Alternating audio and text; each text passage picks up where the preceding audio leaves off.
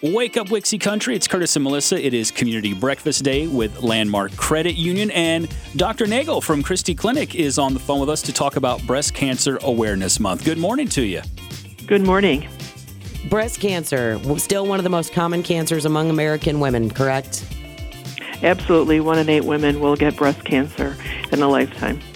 And the best way to catch it is to catch it early. Absolutely. With self-exams and screening mammograms. Now, I know things have changed a lot over the last few months with COVID, but mammograms are still back on the table. You can still get your yearly screening. Yes, absolutely. And we've taken extra precaution for extensive cleaning in between patients. We space out their appointments, so there's more social distancing, and we do temperature screens before every mammogram as well. At what age should a woman start getting mammograms? Most of the colleges, there's a variety of colleges and specialty colleges that make recommendations, but most of the colleges recommend starting at the age of 40.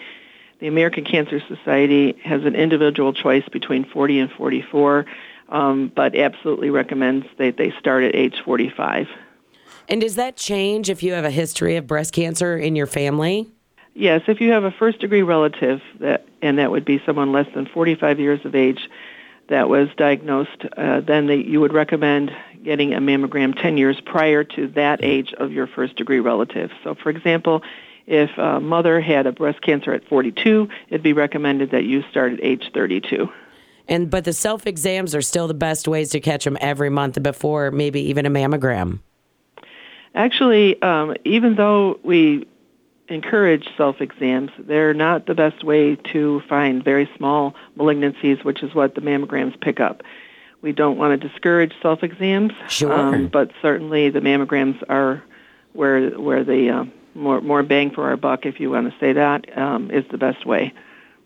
And I know there's the misconception about it being painful. I have actually had a mammogram. I didn't think it was that bad. Yeah, that's true. And some women do have more tender breasts, and you could just tell the tech that when you get your mammogram, and they can do some maneuvers that they won't compress it as far quickly, and they'll go slower at the end. And that seems to be very good for a lot of patients that have those tender breasts. Dr. Nagel, you just mentioned someone in your immediate family, like a mother to a daughter. You might want to check a little bit earlier. My grandmother was a breast cancer survivor. Is there any sort of difference between maybe your grandmother and you if you're a woman, say, in her early 30s?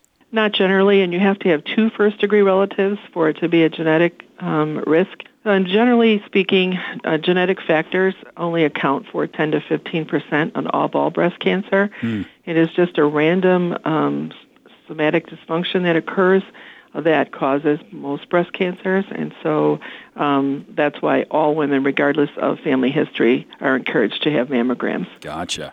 All right, well, all good info, Dr. Nagel. Now, where can people go online for more details on getting a mammogram?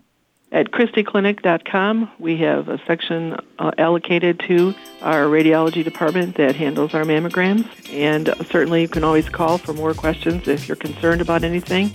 We'd be happy to help anyone. Awesome. All right. Well, thank you so much for your time. All great information. And we'll also get it linked up, as always, on our website on the Community Breakfast page at Wixie.com. Dr. Nagel from Christie Clinic, thank you so much. We appreciate it.